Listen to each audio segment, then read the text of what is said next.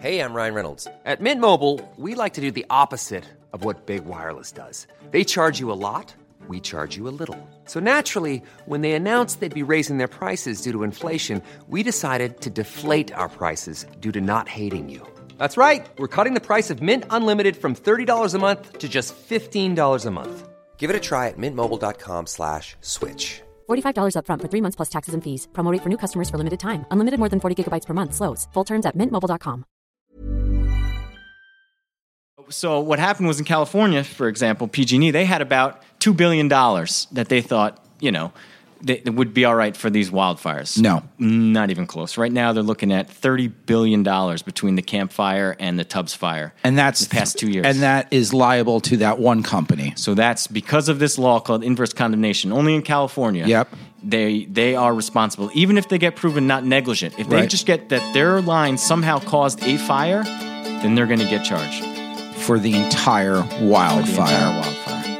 Welcome to A Lot to Learn with Austin Rogers. For the guy who knows everything, he's still got a lot to learn. California is in the midst of yet another crisis. Rolling blackouts have been instituted to mitigate wildfires, yet still, the Easy Fire and Getty Fire are threatening cultural institutions like the Reagan Presidential Library and Getty Museum, and tens of thousands of homes and billions of dollars in property are on the verge of being consumed by other fires. PG&E, Pacific Gas and Electric, California's energy provider, is already on the hook for an $8.4 billion liability claim for fires prior caused by PG&E's own faulty equipment. In January, I sat down with energy expert Kevin DeRoberts to discuss California and America's immensely complex power grid, its systems, and its energy markets.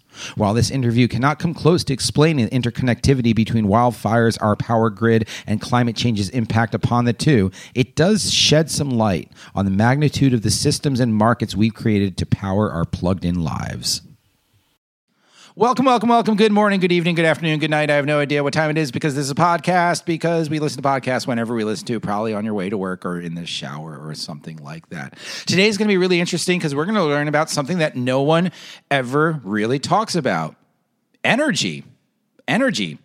Therefore, we've got Kevin DeRoberts, who is a natural gas trader here in San Francisco, and he's going to talk us through what happens when you flip on a light switch? What happens when you move the thermostat? Welcome, Kevin. Thank you, Austin. Now, in the interest of disclosure, Kevin and I grew up together, so we're going to talk professionally, but we might go off on tangents. Yeah. I don't know if we will.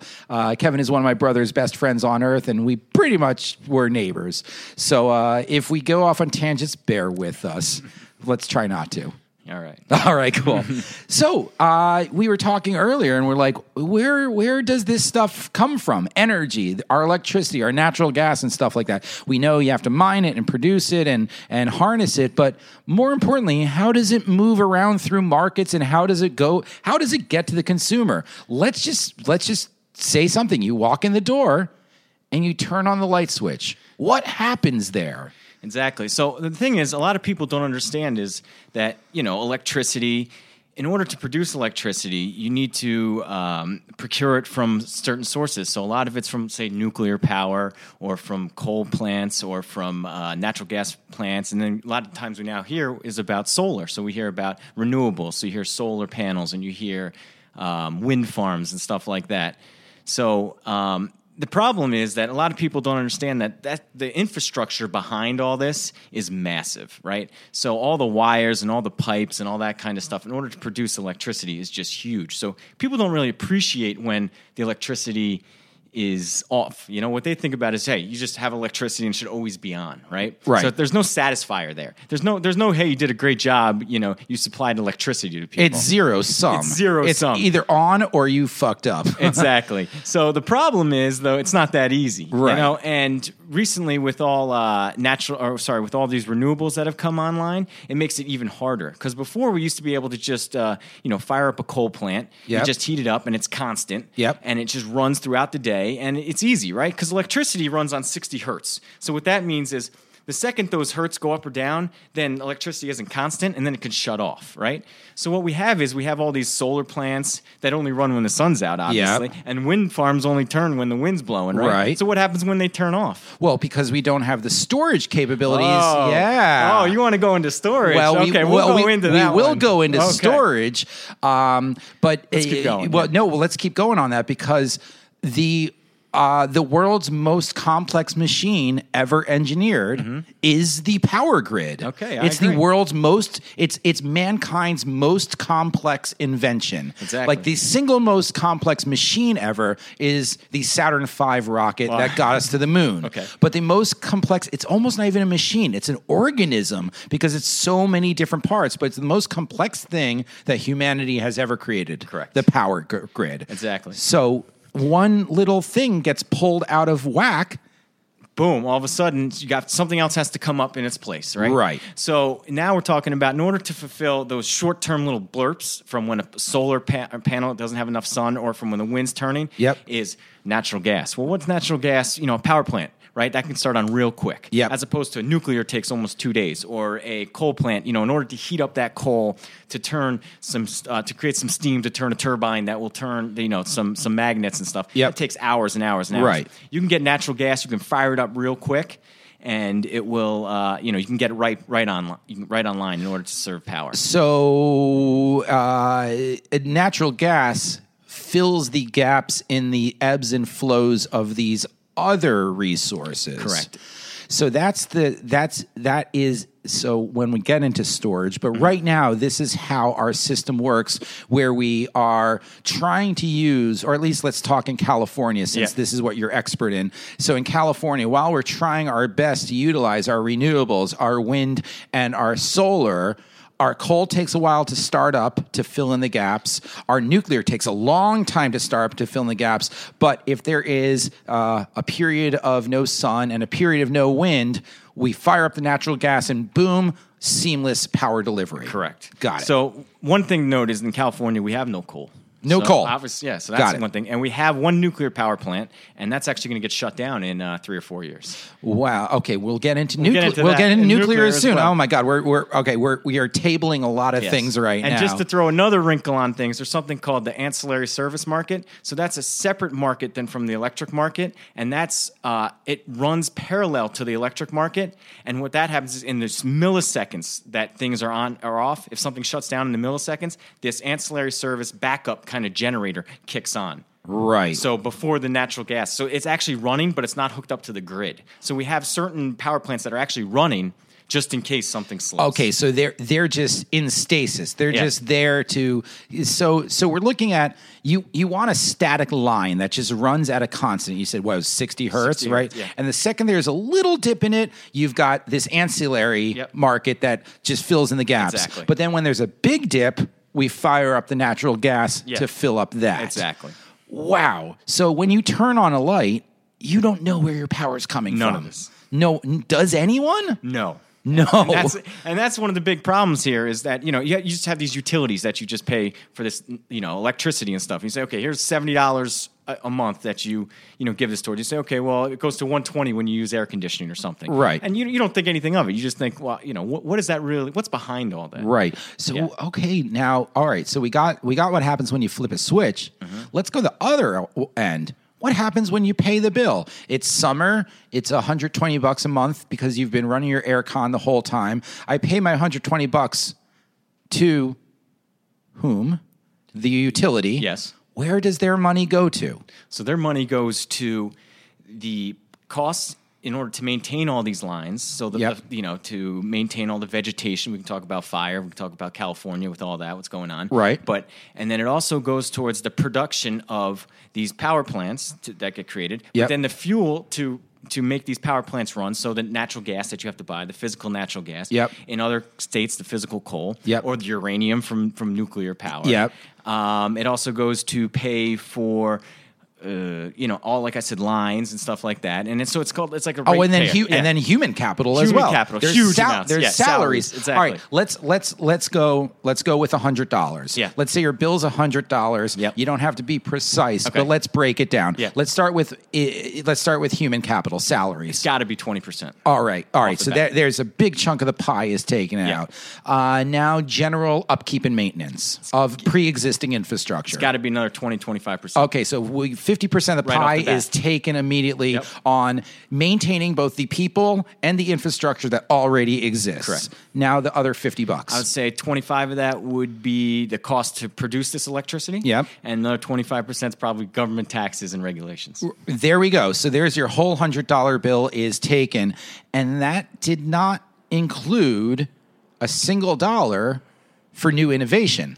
Correct. Where's that come from? So this is one of the big problems that we're having right now is the utility usually is the one because they're the largest person in the room. So they're the ones that are going to be able to, invent and new technology into things. And the way they do that is through the government actually has mandates. So in California, we have a mandate 2040 to be 100% renewable. So that means GHG free. So no fossil fuel plants in California. Right.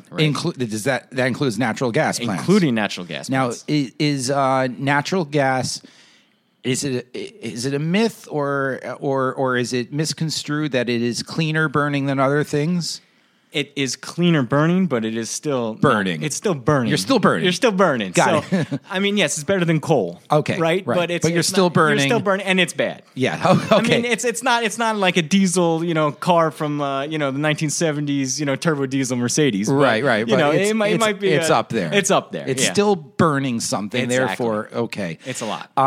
So the government is then it's your general tax dollars that are going to the implementation of these innovations by way of the provider. Well, so what the government does is they give these huge grants. So they back the building of these companies. They give you like $8 billion unsecured debt. Mm-hmm. And so what they'll say is, okay, you guys need to build this certain infrastructure. So you need to build this solar plant. You need to build this battery plant, right? We'll back you. So we can't go to Citibank and say, hey, we want this. They'll say, hey, you guys got to charge us 4 or 5%, whatever, if you're investment grade. Right. If you're not investment grade, it's like 20%. So the only people that can actually do this are the big utilities that have tons of assets, billions and billions of dollars. Right. So they can leverage that clout to secure themselves the best possible loan. And then so once this gets built, so say a solar farm 10 years ago that got built, what that cost 10 years ago cost 50 times what it costs to build now. So who's going to be the innovators and be the first person in to build a plant? I thought solar went down in price.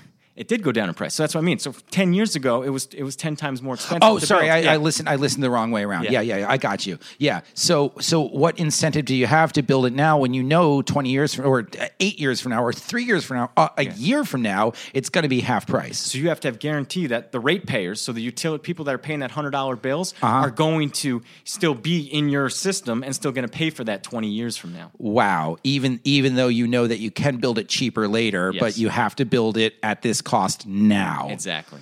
Wow. So who's going to want to get in? So if you think of any like hedge funds or any people that are in the energy department, wouldn't you want the utility to kind of be the first in, build the technology, and then you can come by 10 years later, just take it, and then just build your own facility. So Right. And then you got a public-private hybrid sort of thing. Because even though utilities are private companies, they are operated more or less publicly. Yes, and they're monitored. So we have something in California here called the CPUC, which is California Public Utility Council. So they watch everything we do. So every dollar that comes in, they see what comes out and how much we can raise our rates, for the end payer for that $100. If it goes up, that kind of stuff. Right. Wow, we're 11 minutes and 27 seconds in, and I think we lost everybody. By the way, we either lost everyone or we've got some energy wonk who's like, "Tell me more." Yeah. So we've got these giant utilities who are subsidized by the government to meet their mandates. Meanwhile, the government is monitoring them to make sure they're charging an equitable rate to the consumer. Exactly. But the consumer's $100 is basically going to maintenance and running and the human capital of it. that $8 billion unsecured loan grant from the government, that's coming from our general tax fund, or is there an earmark, at least in California, is there an earmark on your taxes where it's like this is going towards energy?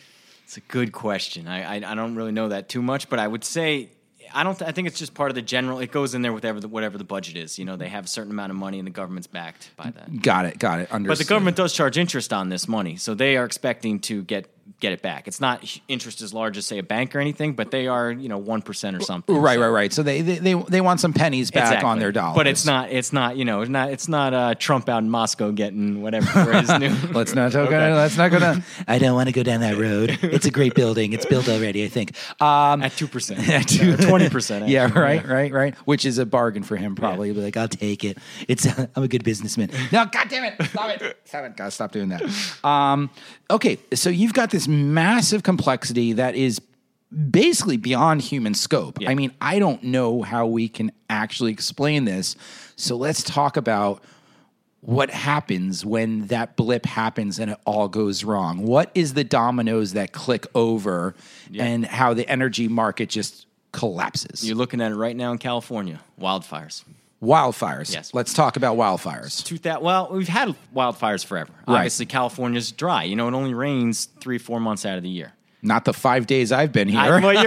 You've pretty much come when it's rained the most in the past. I would say from April to October, end of October, it didn't rain once. It just doesn't rain. Right. So things get dry. And the problem is we have this huge infrastructure of these wires that were built 50 years ago, 60 years ago. There hasn't been any innovation on any of these lines. Right. And, what happens is if it's a huge wind, event. You were here 2 days ago. I mean, you saw that wind was howling. Oh, yeah. No, I was trying to drive up PCH, and they shut it down, and they turned us around. Exactly. Yeah. So, I mean, there's going to be, and in New York we see this, there's going to be trees that, fall on power lines, or there's going to be power lines that get pushed over. I mean, it happens. Right. So, but in California, something called inverse condemnation. Inverse condemnation. So do you know what condemnation is? I do not know. Do you know, say the government wants to come in and build a highway through your street? Eminent domain. Yes. Exactly. Yes. Well, there's the opposite effect. It's called inverse condemnation. So it says is if anything that the utility causes harm to your property, they are accountable no matter what, even if you're not negligent. Really? Yes. So their liability is enormous. Huge. Huge. So a huge chunk of the utilities capital, because you got to have a fund set aside for this, correct? Yep, you got to have insurance. So you got to have both a fund set aside for this and insurance. Yeah. So that's tying up their capital.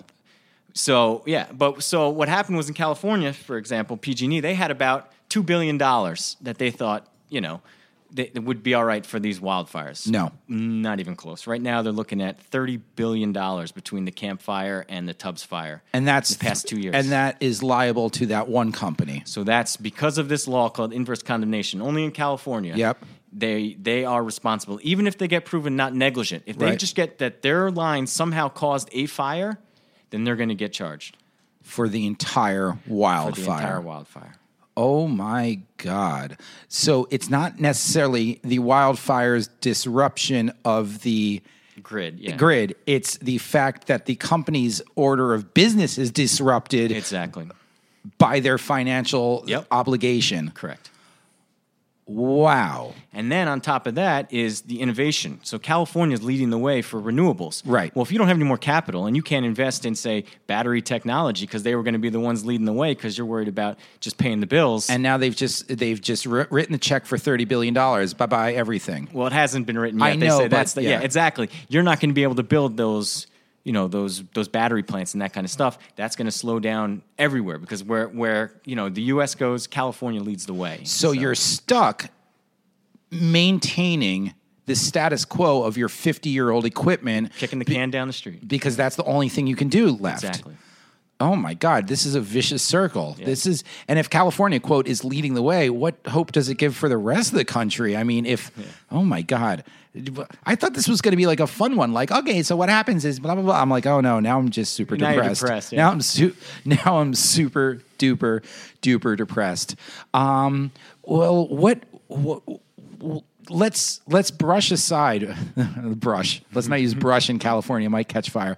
Let's brush aside these massive liabilities that the companies have, and let's talk about, maybe let's be a little optimistic and talk about these futures that if we were in a rosy colored world and everything was moving forward as per plan, what would the utilities have online? What are they looking forward to? So our biggest thing right now is lithium batteries, actually. And you wouldn't think that because cobalt, not the greatest thing in the world to use, little kids in Africa digging it and stuff. But actually, the thing is now, if you can store that solar and that wind, then you won't need to have to call on those fossil fuel units. You don't need that nuclear. You don't need that coal outside of California. Right. And the storage that is the hard thing because, whatever it is, a gallon of gasoline has more, I don't know what the unit is, like kilowatt joule hours or whatever the unit of power is. A gallon of gasoline has more power in it than 3 tons of lithium ion batteries can possibly have. Exactly.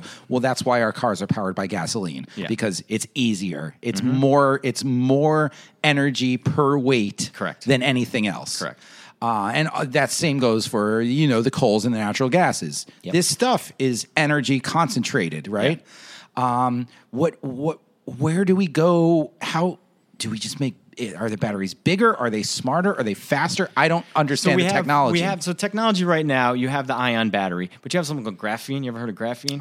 Graphene is super thin layers of basically atomic thin layers of carbon. Correct. Yes. So the problem is, though, we can't control it. Okay. It gets too hot.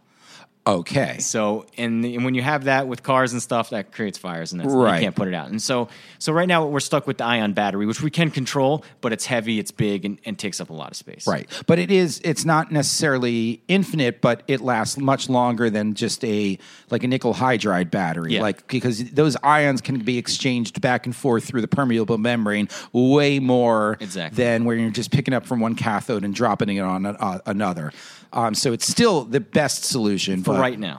As long as you can never leave it fully charged, and you can never leave it empty. You always have to leave it a little bit. I don't know if you knew that, but so batteries last a lot longer when they're between 98% and 2%. Really? Yeah. Does that go for our cell phones too? It goes for your cell phone. So never unplug your cell phone at nighttime. Don't plug your cell phone in and leave it charged. I do that all the time. Really? How's your battery power doing? It's doing really well. I mean, the phone's probably a year and a half old. I think I'm doing all right with it.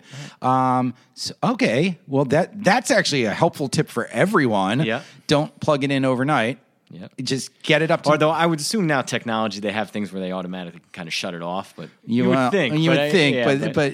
But Apple wants you to buy more. So, so you've got these planned massive battery farms. Yep. What's the environmental impact of those? That's the question, right? It's like, what do you think? What's the environmental impact of all these Priuses with all their rare metals? Right. You don't think of that because we're not the ones building it. Well, it's China. Yeah, they're being mined in Ulaanbaatar in Mongolia. And what do you think they're doing to mine those? They have big, diesel powered. But we don't see it. Right, so. right. So we walk away with the guilt-free conscience, but there's someone digging a hole somewhere right now to power these things. Exactly. Okay, so what is, from your standpoint as an energy expert, what does the ideal grid, non-regulated, I'm not saying laissez-faire like burn coal, but what is the ideal grid that's both sustainable and financially practicable look like? Well, I think it's going to get smaller. So microgrids. Okay. So we get into towns and even buildings, and then we focus on that. Because the problem is with transmission and what you said, that macro grid being so big and so massive, it's too complicated. Right. So I guess you can throw in, and I don't know if we can actually get there, but using blockchain technology in order to get microgrids going, so small neighborhoods share their electricity and everything is run that way. And what would be the production methodology for these microgrids? It's really small. I mean, like Tesla can do it right now. Like, how they have those Tesla batteries right there, and then you hook it up to your solar panel on top of the roof. And then when Dave isn't using his, it'll go over to Steve's house. Exactly. But when Steve is using his, both of them are running, yada, yada, yada. Yep. That reminds me of something. I read about this a couple years ago. a Japanese company, Toshiba, something along those lines. Okay. Toshiba or something along those lines, created a refrigerator-sized nuclear reactor. Okay. That's beyond me, but... Yeah. I don't know if they created it or they theorized it. And it would power like a small town or something like that. And it was some sort of safer nuclear reaction where... it was all gravity fed and stuff like that, so it didn't have complex pumps or something like that. And if it shut off, just the rods just automatically dropped into a vat or something like that. This is a Little to Learn with Austin Rogers. A moment ago, I just mentioned a fridge-sized nuclear reactor. It's a little bit more complex than that. It's called the Toshiba 4S, and here's how it works. Here we go. Since 1996, the U.S. has not activated a new nuclear power plant, yet our demand for energy is ever increasing. Solar, wind, tidal, and other hydroelectric sources are a significant source of our power, but until battery technology advances, gaps in the system are accommodated by legacy technologies, most of which are not clean. Enter clean nuclear like the Toshiba 4S. With full-scale nuclear power plants costing in excess of $5 billion, companies like Toshiba or NuScale have designed either small-scale standalone or modular and scalable reactors, respectively. Toshiba's 4S, which stands for super safe, small, and simple, uses stationary neutron reflectors instead of control rods. Control rods terrifyingly depicted in HBO's Chernobyl. The reflectors maintain a much more uniform reaction with way less fissile material. Since neutron reflectors increase nuclear fission in a larger mass of fissile material, Toshiba scientists found the right balance between reflectors and fissile material to make basically a nuclear battery. Cooled by a liquid sodium, the reactor has less pressure on its vessel at higher temperature than would be allowed by water cooling systems. Thus, one high-powered enrichment plant becomes the feeder for a series of lower-powered nuclear reactions in small local plants utilizing non-enriched uranium. These run for decades by reflecting their own reactions inward, changing non-enriched uranium into plutonium automatically, then consuming it until expended, powering remote settlements or small towns. This has been a Little to Learn with Austin Rogers. Many of us have those stubborn pounds that seem impossible to lose, no matter how good we eat or how hard we work out. My solution is PlushCare. PlushCare is a leading telehealth provider with doctors who are there for you day and night to partner with you in your weight loss journey. They can prescribe FDA-approved weight loss medications like Wegovy and Zepbound for those who qualify. Plus, they accept most insurance plans. To get started, visit plushcare.com/weightloss. That's plushcare.com/weightloss. Hey, Dave. Yeah, Randy. Since we founded Bombas, we've always said our socks, underwear, and T-shirts are super soft. Any new ideas? Maybe sublimely soft. Or disgustingly cozy. Wait, what? I got it. Bombas. Absurdly comfortable essentials for yourself and for those facing homelessness. Because one purchased equals one donated. Wow, did we just write an ad? Yes. Bombas. Big comfort for everyone. Go to bombas.com/ACAST and use code ACAST for 20% off your first purchase. And now back to A Lot to Learn. Still, unfortunately, with Austin Rogers. That was one of the things I read about the theory of like the microgrids, and it really appealed to me. But maybe having everyone having a nuclear power plant in their basement is probably a bad idea. Well, I mean, talking about nuclear now, you know, like the nuclear power plants we have, it's only 5% enriched uranium. When you have like the nuclear subs, they're like 70 or 80%. Right. And, you know, they can also, I think that we've had instances where, you know, subs have gone where there's places where they need electricity, and they've used electricity to power towns and stuff through the subs. Like they've actually done that. Because they're running a surplus at all times. Yeah. Because the nuclear sub is, you know, 90% of it's just to create steam, to turn the turbines, to turn the propeller. Yeah. All the other, you know, 10% is not is just used to power the subsystems, right? Yep. So, that's a compelling argument to have like these little localized nuclear plants, and then there's a lot of jobs involved in that too. I don't know. Yeah, but the problem with nuclear is after Fukushima, it's just the security. So I went and I visited Diablo Canyon, which is the one nuclear power plant in California, and they said, okay, well, what's the backup plan in case something happens? And he went and listed for me for a half hour 10 different backup plans, the backup to the backup to the backup to the backup. And I mean, the security around it and stuff that's why it's not economical. Right. Oh, because that is just a massive amount of both infrastructure and personnel. Exactly. Right. So then what is in this microgrid system, what would be the lowest maintenance way to do it other than battery? Like, how are you charging your Tesla home batteries? Yeah, through solar. So okay. So Elon Musk, wasn't his uncle? Didn't he own Solar City or something like that? I don't know. Yeah, so I think they had the solar side on one end, right? And then I think he went and he bought that Solar City or something. So then he had the batteries in his house. So but solar still depends on the sun. Now this might work for sunny California, but what about the rest of us? You know, I mean, where does Minnesota get its local power? Yeah. You know, wind. Okay. Yeah. So I mean, there's places in Minnesota, and then it's just transmission lines, right? You got to build those transmission lines. So if you're going true micro, you're right. Minnesota or something might not have that, but you can build a big enough storage unit next to it that can produce that. But ultimately, this is all local. Yeah, local. Like your ideal future grid is everything is local. Correct. Like, and local could be as big as a state of Minnesota where they need to build one massive nuclear plant that does it for them, but it's still localized within Minnesota. And local could be as small as a couple homes in towns, or a small town, or a couple homes in a locality. So each municipality, state, and each governance body has to sort of address what they want in sort of their own way. Yeah.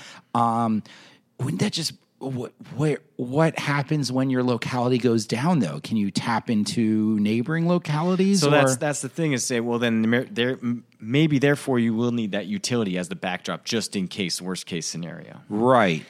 Because right now the utilities are like the last source. So they have in California, they're trying to get more competition in. So they have what's known as a CCA, which is called it's pretty much community choice. So they get people that say, okay, you can get your power from somewhere else, but the infrastructure you're still using on their transmission lines and stuff. Right. Oh, I actually have something similar to that in New York. I signed up for it. That Con Ed obviously provides my power. Correct. But I checked a box where I said at least 25% of mine will come from a renewable source, which is probably a huge scam. Is it a huge scam? Yes. Oh, shit. Because this goes back to what we were saying before. Okay, tell me. Okay. So remember how I told you how in order to build that infrastructure, they signed 20-year deals? Yep.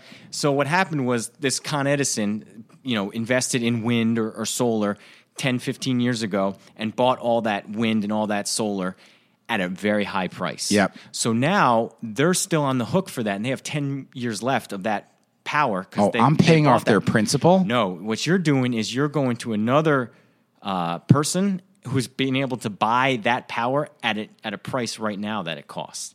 So in the long run, that doesn't work because you left Con Edison, and they're not recuperating that money from that longer, 20-year deal. So they're getting stuck. Their customers are getting stuck paying for that. So then therefore the rates are going to go up. And in order for them to stay whole, they're just going to charge more on the wire side of things. So before I was saying you're paying $25 just for that, you're going to be paying $30. So maybe you're saving $2 on the 25%, but you're paying $5 more. Because they're marking up because they have to recoup their losses from making that first investment. And then they're also, so that big utility is also not getting the money for, because they're losing more customers, so they can't, start this technology for batteries and that other stuff too, the innovation, because they're not getting as much money in because you left them. So you are right now responsible for why batteries aren't getting built. But I feel good about myself. But then also when they say it's 50% or 80% renewable, it's not. What they're doing is just buying credits. So it's like saying that you'll buy a tree in Canada and someone will plant it. So you're burning all that natural gas, but then you're offsetting it by putting a tree out there or something. So, oh my God! So it in a perverse way, it behooves you to give if your bill's going to be X, it behooves you to give all of X to the utility so they can innovate. Exactly. Oh my God! I forgot the name of that service I subscribe to, but I think I might go back if I call them. Just cancel it. Be like, bye. I'm giving it all to.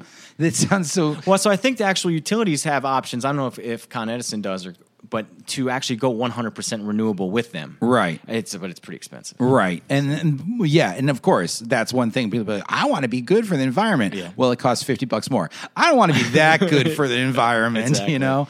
Oh man, this is eye-opening. You're dispelling a lot of myths, and you're both giving me optimism, but you're also making me super depressed. Let's talk about the energy markets. Okay. Because all these things that we're talking about, all this power and where it's generated, is traded from state to state and Correct. utility to utility. You don't think of electricity as something that can move from place to place, but then again, you sort of do, because you're like, when someone's not using electricity, but it's being generated, there is a surplus in X place, so why not move it to Y place? Correct. So talk about that, because that was one of your expertise, right? So in the 80s, it was kind of like the airlines, they used to be regulated. So the state and government and, Washington used to actually be in charge of this, and they set rates, and so there was no free market. So there was no trading of this actual natural gas or Right. oil or electricity and stuff. And then I believe in the 80s, early 90s, they kind of deregulated it. And so now what happened was they said, okay, all these merchants, so a merchant is just someone who's just trying to, make some money, kind of a middle guy. They come out and they say, okay, well, we can do this better than the government. We can save the ratepayers money. Mm-hmm. So we introduce competition to the market, and then, you guys will be paying less in your bill and stuff. So one of the things is you have to buy this, so say I'm a natural gas trader, right? So we'll try to keep it to that. Yeah, electricity, please. A little confusing. No. We'll just use what you know, yeah. So natural gas. So in California, we have about, what's known as 5,000 megawatts of actual natural gas plants. Mm-hmm. And they can serve up to 15 million people. Right. So 1 megawatt would be power about 1,000 homes. Got it. So 1 megawatt, so 5,000, 5 million just for natural gas power plants. So in order to bring that gas, how much gas that is, it is about, how can I say this, about 100,000 MMBTUs of gas. So that's what gas trades in British thermal units, or MMBTU. 100,000 MMBTUs an hour can produce about, now my math's getting 500 megawatts. Okay. So it's a lot, just a lot. Right, that's 50,000 homes. Yeah. Yeah. So in order to get that gas in here, we have to actually ship it on pipelines. Mm-hmm. In California, we're not allowed to frack. Mm-hmm. Didn't know that. So 95% of all the natural gas that comes into California actually comes from Canada, comes from the Rockies, and comes from Texas. Right. So what we do is we lease or we buy capacity on these pipelines that gives us the right to flow gas on these pipelines. So what does it mean, flow gas? So gas flows, it's displacement. So the gas that you put on in Texas isn't the gas that you're going to get in California. Right. It's just where you pack it there, you take it off somewhere else. So the gas is already packed in this pipeline. Yeah. So what we do, it travels about 30 miles per hour, I think. So that takes pretty long to go from Texas to California. Oh, so you're planning ahead. Oh, yeah, we plan way ahead. So we buy out, years out in advance, and then per season, and then so it goes all the way down. The closer you get to like T-1,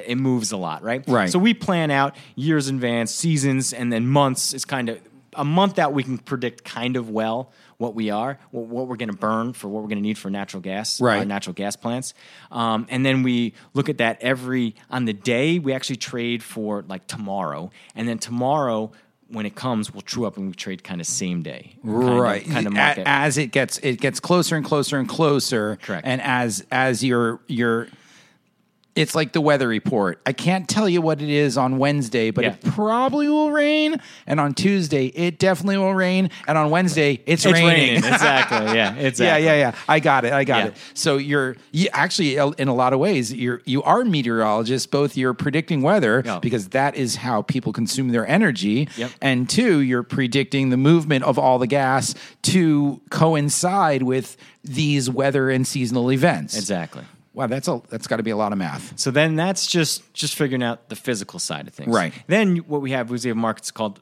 derivatives, which is just a financial representation of what this physical gas is, right? And then we do that to hedge. So what we want to do is we want to be able to make sure that if our prices go up or prices go down, our ratepayers are still kind of paying the same amount of price, and there's no extra, money that they made or lost on these things. Yeah, so you're aiming for. I always get median and mean mixed up, but you're aiming for one of those. Yeah. Which one's which? So the median is the middle, but then you just cross out everything top and below, yeah. and mean is the whole overall average, right? Yeah. Got it. Yeah, I thought I knew that. I'm terrible at math. That's fine. That's crazy. It moves at 30 miles an hour. You think of gas like in a canister, like in a pipeline, like. Wasn't there a James Bond one where they went in some and they went into the actual. I think it was in Alaska. It was a bad one. It was in Alaska, and it was Pierce Brosnan was in there, Denise Richards, exactly. and her name was Christmas Jones. Yep. Okay. And he goes. And I thought Christmas only came once a year. Oh, God. That's so bad. So bad. Yeah, and they were racing in this little cart. Little chutes and stuff. Yeah. So stupid. 90s James Bond was the worst. Yeah. I think that's when they came out with the X3, or the Z3, I should say. They had the Z3. Well, I'm like, why is James Bond driving a BMW? Yeah. The Z8 was pretty cool, though. That was. But then he also had the motorcycle in that one, too. Oh, yeah. The Harley wannabe. The R1200, or... I think it was something. Well, I don't think it was the R1200, but it was one something of them. like that. That was a big bike too. Yeah, exactly. I wouldn't want to ride one of those. Where were we going? So you're not only are you trading in the physicality of the gas, you're also trading in the financials of the gas. Correct. What happens when those financials go off the reservation? What happens if your algorithm was wrong?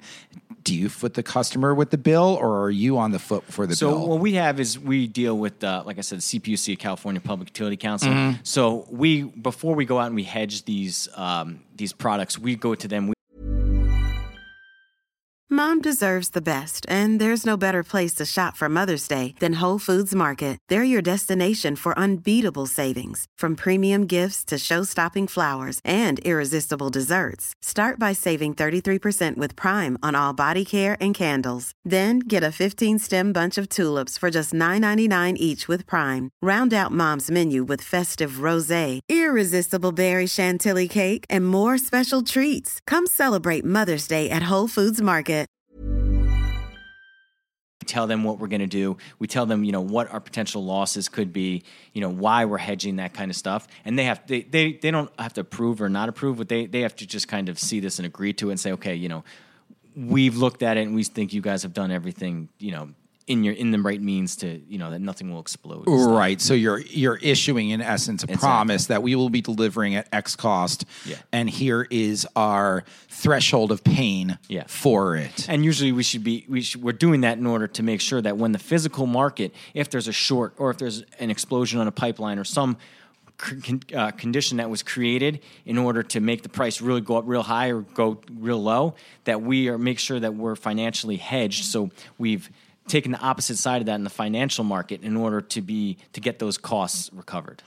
Oh man, so when you're trading in energy, you're also utilizing other financial instruments to make sure that you're covered for financially pending acts of God and acts of war and stuff like that. So an energy trading company is not just trading in energy. They're touching all kinds of other asset classes to make sure that they provide the customer with what they promised. Exactly. A lot more complicated than you think a utility would. Right? No, because you think, oil's at X and gas is at Y, and I'll just swap the two. But you're like, oh, no, I'm actually in superconductors, too, because that's a rising trend and stuff. Wow. Yeah, a lot of stuff. A lot of moving parts. So it's... in a way, that's sort of refreshing in that it's sort of an investment company that actually also has physical assets, too. Yep. Because you're holding this gas. Huge gas. Yeah, huge amounts. Gas, actually, you can actually store gas in underground caverns. Right. So unlike electricity, like I said, it has to stay at 60 hertz. The second you produce it, it has to be used. You can't actually store it. Oil, natural gas, you can actually store that, and you can hold on to it until, say, you think the winter when it's going to be needed more, then you can actually pull it out of the ground and use it then. Buy cheap, hold on, utilize later. Yep. Yeah. This is way too complex for me. Yeah, it is a little complex. I get, but I appreciate that because it is like it's the world's most complex machine. And I was just talking about the electric grid. Yeah. Now you've got all these byproducts of electricity that, what creates electricity. Yeah. What a machine. This is really daunting to wrap your head around. What are the things that throw these energy markets off the grid, so to speak, other than a shortage or a gas line? What are your weaknesses? Well, it used to be actually hurricanes, because all our oil and natural gas used to be off in the Gulf. Where they're offshore drilling. But now it's all produced via Canada. Well, right? no, it's actually in Pennsylvania. Oh, really? And in West Texas, too. But yeah, huge amounts in Pennsylvania and stuff. And now we actually, with fracking, we used to only have vertical fracking where you would just drill straight down. Right. But now we can do horizontal fracking. Yeah. So on one pad, we can frack and reach miles out, where before you had to do, say, 1,000 pads in order just to get that oil and natural gas. Right. Now we can just have from one pad just because of technology is that amazing. Right. So and then everyone in the neighborhood gets to drink burning water. Yeah. That's another thing that is obviously want to get off fossil fuels, because fracking it's not clean. Yeah. I mean, the actual art of fracking is not that bad. There is some chemicals that in this, it's mostly water, 99.5% water. Yep. But what happens is once that oil and natural gas gets released, into these places where it shouldn't be because they were stuck in caverns, that's when you see these lakes start getting caught on fire and stuff. Right. Oh, it's encouraging that you're like, no, this is what we're dealing with right now because this is how our technology is, but ultimately we have to move on. Yeah. Which everyone knows, we're not going to, But we're humans. We're terrible at doing it. We just kick things down, we're just kicking the can down the street. That's our problem. It's all good. It's all good until it's not all good. Exactly.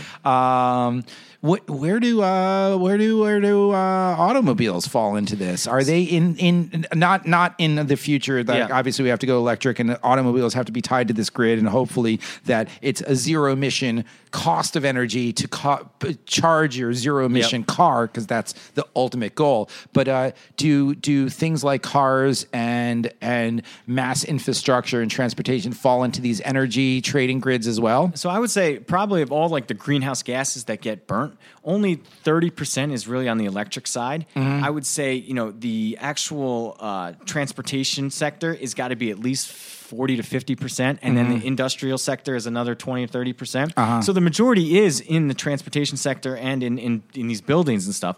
But the problem is no politicians want to touch that, because it's easier to talk about the electric side of things, because we don't see where our electric comes from. Yeah. So, and it's easier to kind of push those bills. But then when you tell, Joe who drives his car that you're going to have to pay, a carbon tax. What the hell is a carbon tax, right? That, and you're going to pay, instead of paying $3 a gallon, you're going to pay $4 a gallon because we got to get off, combustible engines. Right. It's just not, it's just not feasible, right? Right now. No one wants to make the hard choice. Right. Is the question. And that is interesting that you brought that up, because I not always thought, but I had a feeling that maybe the personal transportation sector was a lower output or a lower greenhouse gas contributor than the power grid, but that is not true. Not true. Yeah, the trucking industry. It's huge amounts. Right. Just huge. So I feel really guilty about the car I just bought. Someone just got a V8 twin turbo, right? 400 horsepower, baby. All right. Here's where my more liberal listeners can feel free to do the hate mail. So I bought the car. By the way, I'm in San Francisco right now, and I'm on the way on a cross country road trip, taping excellent podcasts like this. And Kevin and I grew up together, and we're both car nuts, and we're both really similar car nuts. We both like BMWs and Audis. So I bought a 10-year-old used BMW, a 750 Li. It's pretty freaking dope. Yeah. But the first time I refilled the tank, I refilled it in LA, and I was driving back and forth through LA, and I see it right there in the middle of the dash, as big as it can be, 8.3 miles per gallon. Yeah, an 80s Lamborghini got better gas mileage than that. But that's what it's going to take. And the question is, why does the auto industry make such ugly hybrids like the Prius? Or can't they make a good looking car? Just throw it in the normal car. Exactly. Right. Why, I understand weight a little bit, but I think they purposely make, I think Honda made or one of those made like a Civic, and it didn't work well because people didn't associate with it. Because it didn't look like the hybrid. Yeah. I mean, that's sort of, there's an ego and a narcissism in it. You're like, well, look at me, I'm driving that car, you know. Meanwhile, like, if a Ferrari was like fully hybrid, you'd be like, oh, look at that dickhead, he's driving that car, and be like, no, it's fully hybrid. Like, now you're still a dickhead. Yeah, I know. But I mean, I haven't seen the Porsche with the 918 Spider, but that's that's a hybrid. Yeah, it is a hybrid. That is a hybrid. And also they've got Ferrari is too, right? The LaFerrari is, although you can't run that solely hybrid. You can run the P1 and the 918 as a hybrid, so you can drive that around the town electric. Ferrari's like, no, we'll never allow the exactly.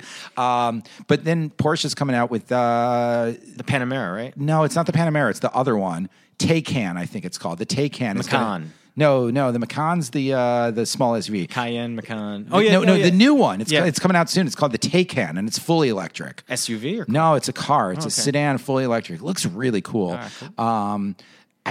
But again, what part of that is ego and vogue? Because like, you know, we love the Teslas, but they're 90% fashion piece and 10% like a good car. Yeah. And I mean, you've seen millions of them here. The fit and finish isn't there. Like when you shut a Tesla door, it's not like shutting a German engine. No.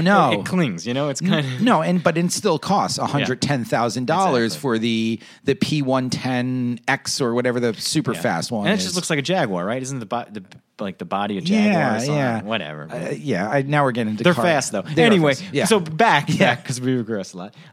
The main thing is right now is the transportation sector. So we're talking trucks.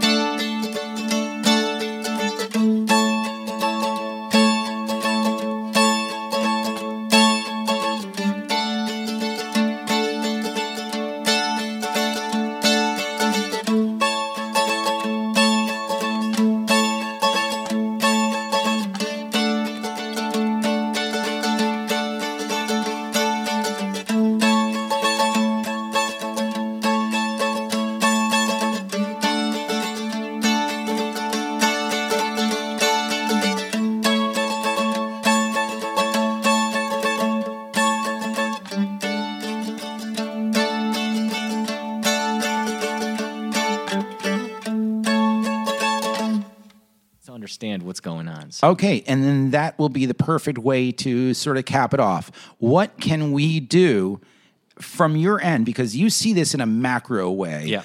What can we do in our micro ways to at least make a little bit of difference? We're not going to take that pie from 100% to 0%, but how can we knock 10, 15%, 30, 25% off of our share of the carbon footprint pie? What can we do in our daily lives? Well, the biggest thing you can do, don't have kids.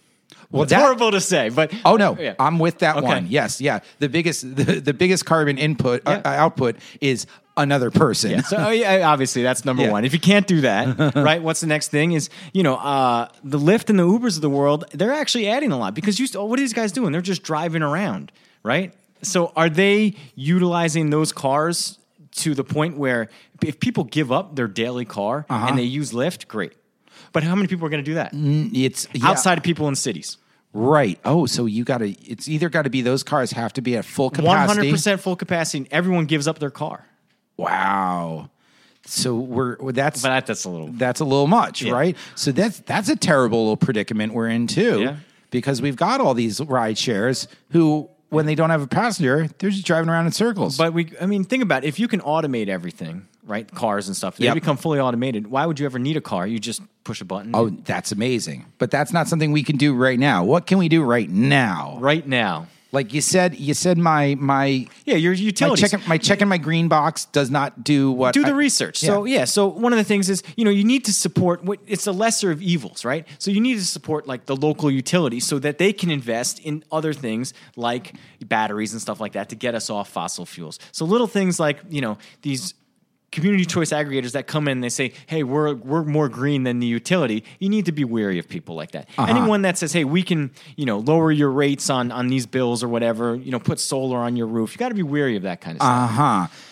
And that is really contrary to what people might think, because the guy coming in and saying, like, we're going to make sure you got wind and solar power as a component of your power bill, that makes you feel warm and fuzzy. And you could talk about it and you tell your neighbors that you're feeling good about yourself because you're actually helping, but you're actually hurting. But in real life, it actually behooves you to give all of your money to the major utilities so they can innovate. Yes. Wow, that blows my mind. But then you also have to have the state make sure that the utility is innovating, and they're not just taking that money and not doing anything with it, right, or and just paying their employees or something like that. They're exactly. Actually, yeah.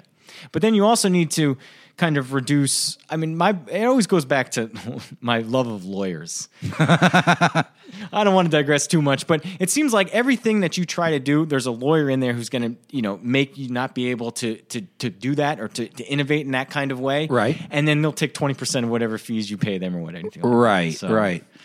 Less constraints. What else? Personally, what else can we do? Just daily choices we can make. Yeah, take the bus. Take the subway. Yeah.